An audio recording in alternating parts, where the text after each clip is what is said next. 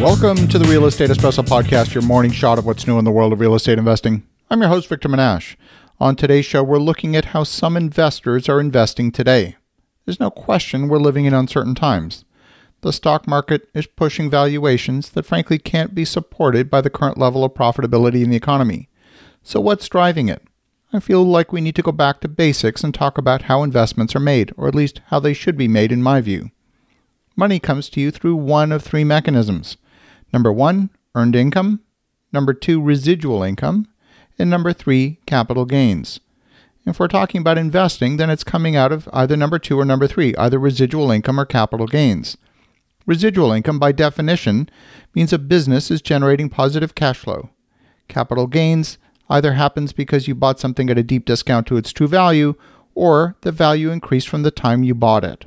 It's really that simple. There aren't too many other choices. In order to make a good investment, you need to be able to assess which of those is at play. Is there positive cash flow payable to investors, and if so, how much?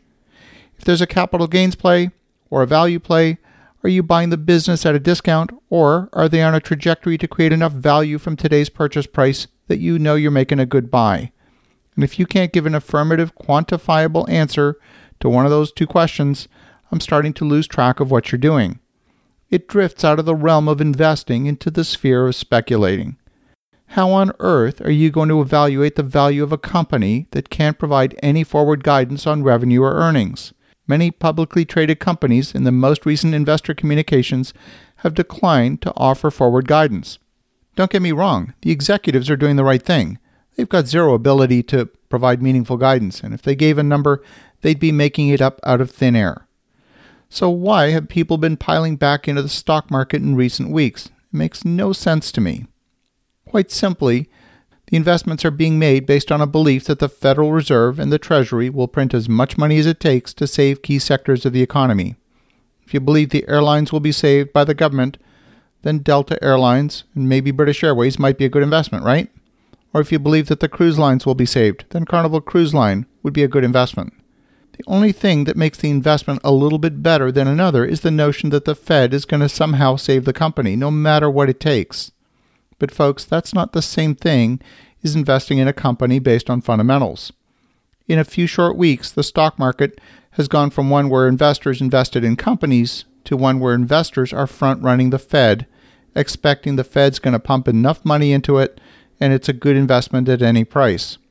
I'm trying to imagine myself standing in front of an investor discussing a capital investment. I'm pitching the history of the company, which existed in a context that is no longer today's context. My only argument is the company probably won't die. The company will get through this to fight another day. The Fed's got our back. That doesn't say anything about the terms of the infusion of cash. How much is a grant versus a loan? Will the new money come with any strings attached? Is the investor equity going to be diluted as a result of the infusion of government money? There's so many unanswered questions that it's impossible for an investor to make sense out of it. But here's the problem with stimulus money. It breeds dependence. It's like giving a hit of cocaine to a cocaine addict. You can't just wean the addict off the drug by cutting them off cold turkey. They're going to want more and more. In the wake of the 2008 financial crisis, the U.S. went through 4 rounds of money printing. They called it quantitative easing, and the U.S. has gone through 2 rounds in as many months under this crisis. There's a further $750 billion currently being debated in Congress. The Fed doesn't have the power to grant money directly. They only have the power to lend money. They're lending money to the U.S. Treasury. The money will actually be coming from the government, and the terms of those cash infusions hasn't been fully disclosed. What I'm seeing in the market right now is that people are making investment decisions based on who's getting a government handout. The government handout that's being helicopter dropped from the sky, falling on some and leaving others behind. Don't get me wrong, survival is a good thing. And if you've decided you want to hold on to a liquid investment, like the shares of your favorite public company, then you definitely want to understand the story. But that's not the same thing as making a new investment, expecting that you're going to get residual income, or perhaps you're secure in the knowledge that you're buying a bargain at today's price.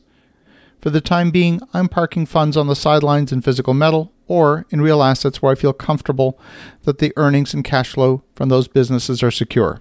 As you think about that, have an awesome rest of your day. Go make some great things happen. I'll talk to you again tomorrow.